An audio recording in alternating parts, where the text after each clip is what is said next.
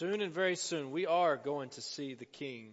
A message that is clear from God's Word that those who know and follow Christ will soon be with Him forever and ever. A message that's clear in our text from God's Word this morning. A message that's clear from the book of Revelation. So let me invite you to turn with me to that portion of the Scripture today, to turn with me to the final book of God's Word, the book of Revelation, a book that we've been studying for a number of weeks now. In fact, we're in our 21st sermon from Revelation together on Sunday morning, and we've got about 8 or more so to go, and so we're getting there.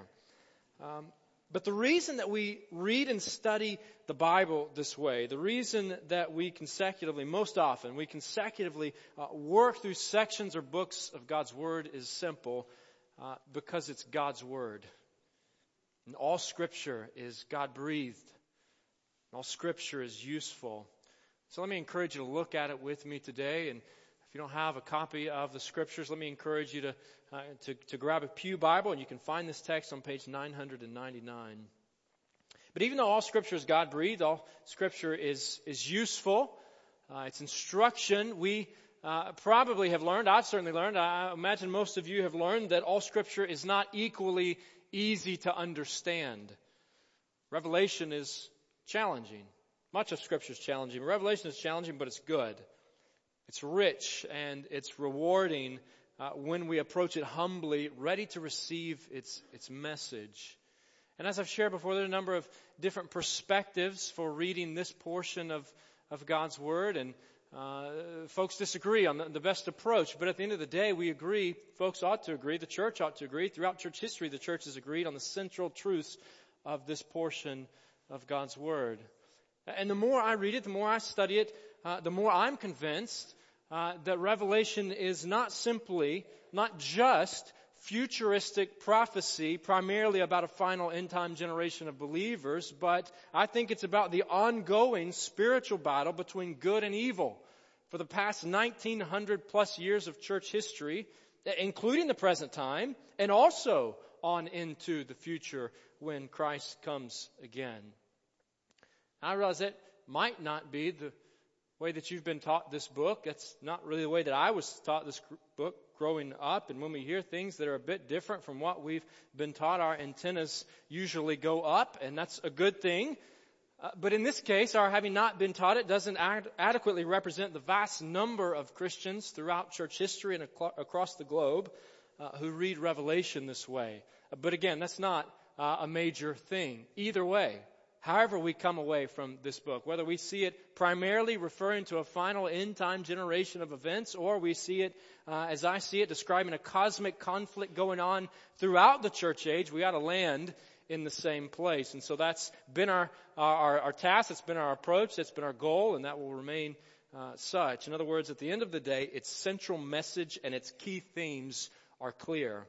And so once again, our aim is to hear the message, to hear God's message, to discern its truths, and to apply them to our lives as followers of Jesus. And with that being said, let's look at the text. So as you find your place in Revelation chapter 14, let me invite you to join me standing this morning, whether in body or in spirit, for the reading of God's holy word. Revelation chapter 14, I'll be reading verses 1 through 13. John writes, he says, "Then I looked, and there before me was the Lamb, standing on Mount Zion, and with him 144,000 who had his name and his Father's name written on their foreheads. And I heard a sound from heaven like the roar of rushing waters and like a loud peal of thunder. The sound I heard was like that of harpists playing their harps.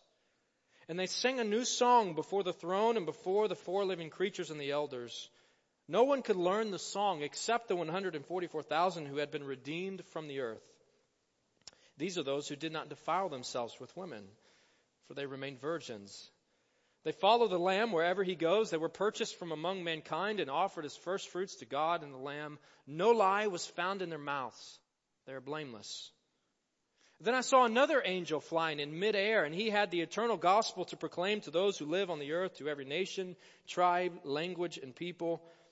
He said in a loud voice, Fear God and give him glory, because the hour of his judgment has come. Worship him who made the heavens, the earth, the sea, and the springs of water. A second angel followed and said, Fallen, fallen is Babylon the Great, which made all the nations drink the maddening wine of her adulteries. A third angel followed them and said in a loud voice, If anyone worships the beast and its image and receives its mark on their forehead or on their hand, they too will drink the wine of God's fury, which has been poured full strength into the cup of his wrath. They will be tormented with burning sulfur in the presence of the holy angels and of the Lamb, and the smoke of their torment will rise forever and ever. There will be no rest, day or night, for those who worship the beast and its image, or for anyone who receives the mark of its name. This calls for patient endurance on the part of God's people who keep his commands and remain faithful to Jesus. Then I heard a voice from heaven say, Write this, Blessed are the dead who die in the Lord from now on. Yes, says the Spirit, they will rest from their labor, for their deeds will follow them. Would you pause with me in prayer? Lord, this morning we ask you to speak to us. Lord, to instruct us, to guide us, to clarify for us, to give us eyes to see and ears to hear, Lord, faith to believe. Father, we thank you that your Spirit is with us, and we thank you that you are a God who speaks to us. So speak to us now, for we are listening. It's in the name of Jesus we pray. Amen. You may be seated. I'll be honest, if I was choosing which portions of the Bible to read and preach based on the popularity of their content, then you can rest assured I would not have chosen this text. Way too much talk of hell to begin with, and who and what in the world is going on with these 144,000? That number has been the subject of much debate. Can't we just steer clear of it? Well, no, we can't, because all Scripture is God-breathed and useful. And so who are they? Who are these? We met them earlier in our study. We met them from chapter 7. And I believe that they represent all followers of Jesus Christ. That 144 represents 12 tribes of Israel, times 12 apostles of the church, times 1,000, emphasizing their size, but also like Old Testament listings, as we saw in chapter 7 of the various tribes, they are numbered for battle. And this time it's clearly a spiritual battle. No longer portrayed here as the persecuted saints, but as a conquering army, for they have overcome, verse 4, by following the Lamb wherever he goes, even unto death. Now that's debatable. Folks debate the identity of these folks. We don't want to major on that. Again, at the end of the day, we ought to come to the same place. But I think there are numerous interpretive clues that suggest this is who they are, that they symbolically represent all followers of Christ. And they're depicted here to portray heaven for God's people. There's no doubt about that. I think the reason that John describes what they are doing and what it's like for them right here is because he wants to describe what it's like for those who have gone before and what it will be like for those who are trusting Jesus for salvation. In other words, the truth that John is emphasizing is this: God will give followers of Jesus a glorious future. God will give followers of Jesus a glorious future. If you were here the last 2 or 3 weeks, then you know from chapters 12 and 13, things were not so great in the present. 2 chapters that remind us that we live in an evil place. We've been reminded once again that we live in an evil place with a shooting that took place in another part of the world. Many lives were lost, and we ought to pray for them.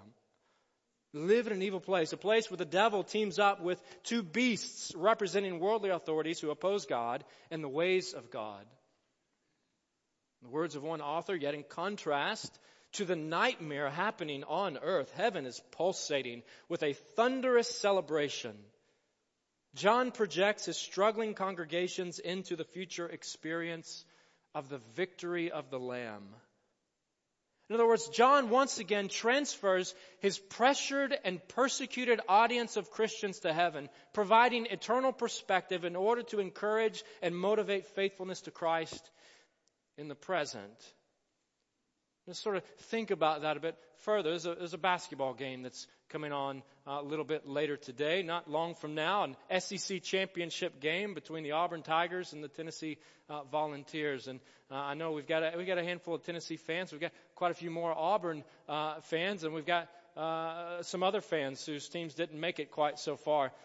But we don't know the outcome of this game. It's anybody's game at this point. But can you imagine if either one of those teams somehow got a glimpse of the outcome of this game? If they got a window into where this was going if they gave it their all. And if they knew, if they gave it their all, that they would win the game, do you think that would affect the way they approached the game? No doubt it would. Don't you think they'd run faster, they'd defend better, they'd jump higher, they would do their very best to win the game? And in a similar fashion, John is giving believers, he's given the church a message of encouragement. You see, despite worldly opposition to the gospel, the Lamb, aka Jesus Christ, is victorious. And those who identify with him will also be victorious over sin, over Satan and his allies, even over death, for their future will be a future of standing with Christ. Standing with Christ. Chapter 14, verse 1, John says, "Then I looked, and there before me was the Lamb. He was standing on Mount Zion, and with him these 144,000 who had his name and his Father's name written on their foreheads." In the Bible, Mount Zion is used a number of times, numerous times, and it can refer to the Temple Mount, it can refer to Jerusalem, it can refer to all of Israel, it can refer to heaven. But far more important, I think, than its geographical reference is the fact that it is the place where God is. That's what John is emphasizing. John emphasizes that believers who follow the Lamb, despite pressure and persecution, will ultimately be where Jesus is, claimed by Jesus, and his name and his Father's name will be written on their foreheads. See, in a marked contrast to the mark of the beast, Christians are sealed and secure by the Lamb. A glorious heavenly future, standing with Christ and singing to Christ, singing to Christ. John says, verse 2, "Then I heard the sound I heard was like that of harpists playing their harps." Beautiful sound. "And they sang a new song before the throne and before the four living creatures and the elders. No one could learn the song except the 144,000 who had been redeemed from the earth." Exuberant praise, harmonious melody, the anthem of heaven, instrumentation and rhythm and song. The book of Psalms attests that King David was quite the musician, quite the songwriter, but he was also a man of faith. He knew that this gift was ultimately given to him by God. Psalm 40, verse 3, he says, "He," meaning God, "put a new song in my mouth." God gave me this song. "He put a new song in my mouth, a hymn of praise to our God." Likewise, Israel's priests in Psalm 42, verse 8 declared, "By day the Lord directs his love. At night God's song is with me." A prayer to the God of my life. Friends, God is the chief musician and the master artist. He inspires praise, and he gives the gifts with which we express it. There's no doubt about it. Revelation anticipates lively singing in the presence of God and the Lamb, hymns of adoration, songs of redemption, and anthems of glory. God will give followers of Jesus Christ a glorious future, standing with Christ, singing to Christ, and sanctified through Christ. Sanctified through Christ, or set apart. Sanctified through Christ. Verse 4. "These in heaven are those who did not defile themselves with women, for they remain virgins. They follow the Lamb wherever he goes. They were purchased from among mankind and offered as firstfruits to God and the Lamb. No lie was found in their mouths. They are blameless." Now, on the surface, John seems to be excluding, if this is a picture of heaven, I think it is, seems to be excluding nearly everyone from heaven. If we take his words literally and with little knowledge of the rest of God's word, then only celibate men enter glory. But that's not what he's saying. He's alluding to the Old Testament, Old Testament Israel's army practicing ritual purity in preparation for battle. Remember the story of Uriah the Hittite, or David and Bathsheba. King David takes another man's wife. He takes Bathsheba to be his own wife in a moment of sin while Uriah, Bathsheba's husband, is off fighting David's battle. And Bathsheba gets pregnant. So David summons Uriah home in an attempt to cover his tracks. What does Uriah do? He won't go home. He won't go to his house. He won't sleep with his wife because his countrymen are out engaged in a battle. It's been set apart. He's devoted to the cause at hand. And John is reminding his readers, he's reminding us that we too are engaged in a battle, a spiritual battle. And throughout Revelation, the images of fornication and not just Revelation, throughout God's Word, images of fornication and adultery are used to describe spiritual idolatry, of compromising one's devotion to Jesus alone and practicing the ways of the world. Text that we won't look at, that's not on the screen, but if you want to explore that a little more, 2 Corinthians chapter 11, verses 2 and 3, Paul uses very similar language and makes that connection clear. But in essence, John is saying these in heaven who are claimed by Jesus and singing to Jesus are those who were devoted to Jesus on earth.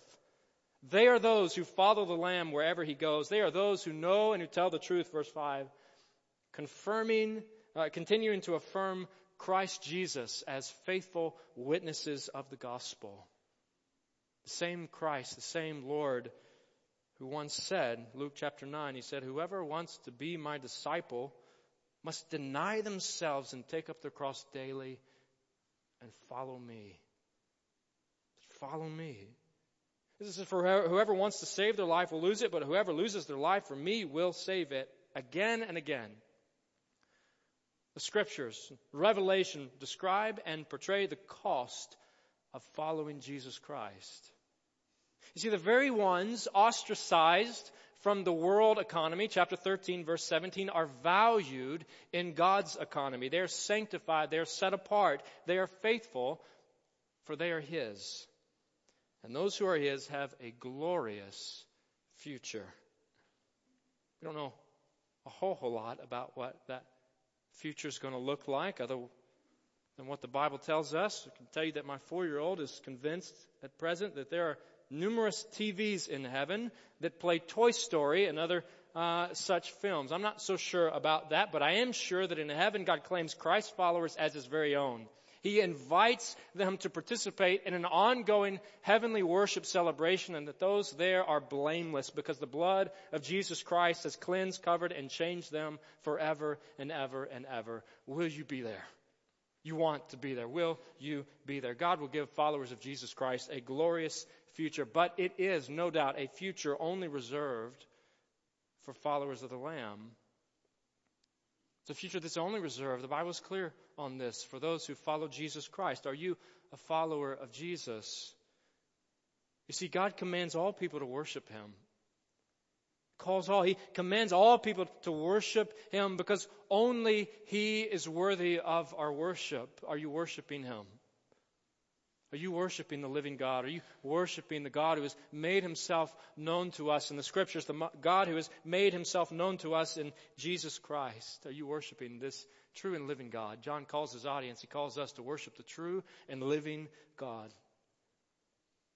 The 3 angels of our text proclaim a 3-point sermon. Worship God.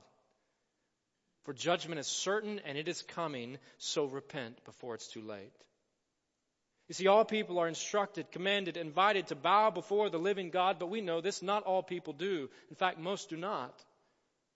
So the call for repentance continues on, beckoning unbelievers to become believers, warning the world's inhabitants to worship the true and the sovereign and the living King, the one so full of mercy and love that He Himself entered this sinful world, embracing humanity, taking on flesh Himself and evangelizing the lost. Jesus said, the fullness of God in human flesh, the Son of God incarnate, Jesus, God in the flesh, went into Galilee, the Scriptures say, Mark chapter 1. He went into Galilee proclaiming the good news of God. Time has come, He said. The kingdom of God has come near. Repent and believe the good news. A message of warning. An invitation, a call to repent and to trust in Him, to follow the true King. The first angel's message, verse 6, recalls Jesus' promise of worldwide gospel proclamation. Matthew chapter 24, verse 14. And this gospel of the kingdom will be preached in the whole world as a testimony to all nations, and then the end will come.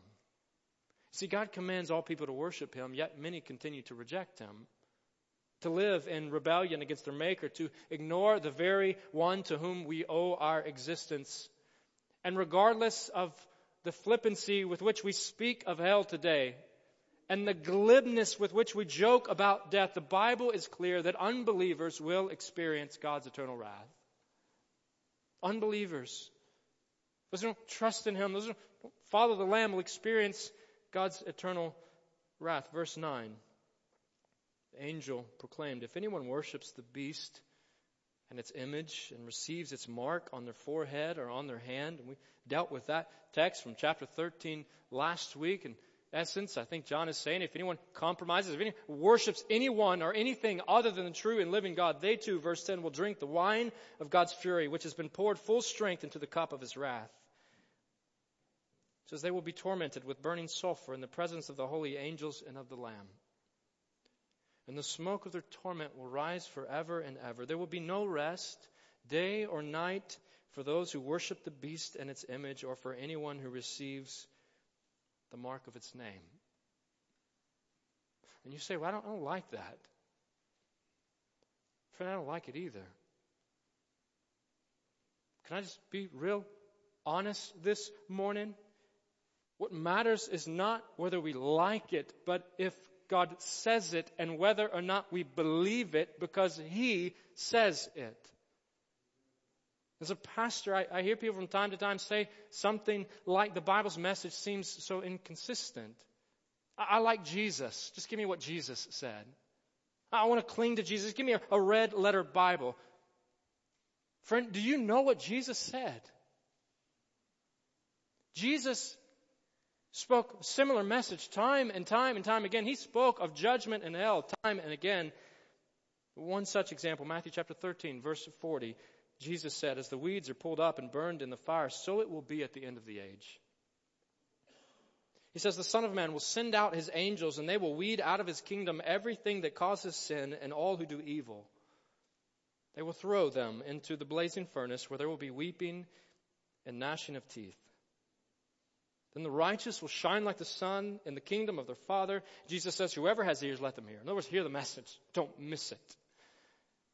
Friends, make no mistake about it, and do not make light of it. Unbelievers will experience God's eternal wrath, but believers will experience God's eternal rest. Believers, saved by God's grace, will experience God's eternal rest. Verse 13, John says, then I heard a voice from heaven say, write this, blessed are the dead who die in the Lord from now on. Yes, says the Spirit. They will rest from their labor, for their deeds will follow them. I don't know about you, but heavenly rest sounds pretty good to me. In this final book of God's Word, this salvation symphony, John agrees with the previous 65 books of Bible by declaring that there are really only two ways to go, the way of sin and Satan or the way of the Lord. Which path are you on? Which road are you walking? Who are you following? Who is your Lord? Your response to Jesus determines your eternity. If we take the Bible seriously at all, the Bible is absolutely clear that your response to Jesus determines your eternity. When asked about the way to heaven, remember what Jesus said. Jesus said to Thomas and the rest of the disciples, He said, I am the way. I am the way and the truth and the life. No one comes to the Father except through me. So friends, church, believers, what do we do with this? What do we do with what the Bible says about sin and judgment and heaven and hell? Let me offer 3 ways quickly that we must respond to these eternal truths. First, praise the Lamb who gave His life for you. Praise the Lamb who gave His life for you. See, the message of Revelation 14 is not a message for someone else. It's easy for us to read a portion of God's Word and say, well, so-and-so needs to hear this. Maybe so. It's not a message for someone. It's a message for you. It's a message for me. It's a word of warning and exhortation, a call to worship. It's a call to sing a song of redemption to our Redeemer. who purchased us. An invitation to celebrate the profound reality that the God of this universe has taken His own wrath so you and I don't have to. Praise the Lamb who gave His life for you, and proclaim the gospel of God's saving grace. Proclaim the gospel of God's saving grace. You see, the message we proclaim is a message of salvation for whosoever will believe in Christ and receive His gift. We speak the truth. We better speak the truth. Called to speak the truth about sin and death and hell, but we do so in love, for we know that it is only by God's grace that we ourselves have been rescued. The words of one pastor and friend says we must deliver this message of warning and judgment with love and compassion. He says we are like a caring doctor informing a vulnerable patient that he or she has cancer. We do not dismiss the report of the physician who diagnoses cancer as meaningless drivel. We do not ridicule the lifeguard for warning of dangerous riptides. If we are going to hell, shouldn't someone stand in our way and offer the gospel? Christian, may you and I stand in the way and offer the gospel. To your unbelieving neighbor, stand in the way and offer the gospel. To your lost cousin, stand in the way and offer the gospel. To your friends and students and professors and co-workers, proclaim the gospel of God's saving grace, for their response to Jesus determines their eternity. Friends, praise the Lamb who gave His life for you, who stood in our place, took the penalty and the punishment for our sins so that we could be forgiven, not because of anything we have done or anything in us, but only by God's grace. Praise that Lamb. Proclaim the gospel of God's saving grace. And finally, John says to us, he says to the church, persevere. Persevere in faith. Press on. Persevere in faith. I'm not much for long distance running, but in Christ we are called to practice not a sprint, but a marathon. Faithfulness to the end affirms our faith from the beginning. You see, John's message is meant to encourage the Christian minority to press on, to keep serving Jesus Christ, to resist the temptation to compromise, to keep sharing the message of redemption, to remain faithful to Jesus, verse 12. And friends, since Christ is the victorious King who will soon deliver us to our eternal home, in the words of Paul, therefore, my dear brothers and sisters, stand firm. Stand firm. Let nothing move you. In other words, be committed to Christ and His work. Always give yourselves fully to the work of the Lord, because you know that your labor in the Lord is not in vain. Friends, may we stand firm. May we press on. May we serve the Lord. Father, would you help us do just that? Lord, lead us, guide us by the presence of your Spirit. Lord, continue speaking to us through your word. Guide us, Lord, that we might be faithful to know and to follow Jesus Christ and to live for Him. And Father, we thank you that you are sovereign, that you reign, that there is no one like you, and that there is nothing that slips by you. Lord, that you are fully aware of all things. Which means, Lord, that you're fully aware of our sin. Lord, you know when we fail you. You know when we run from you. You know when we rebel against you. And even so, Lord, you have looked on us in mercy. And you invite us to know you and to be washed clean, to be cleansed of our sin, to be given the righteousness of Jesus Christ. Or to be children of the Most High God. To be counted among the redeemed. To be sealed and secure by your presence. Lord, you claim us as your own. Lord, may that gospel truth, may that grace and mercy and kindness and patience motivate us to live for you now and forever. It's in the name of Jesus we pray.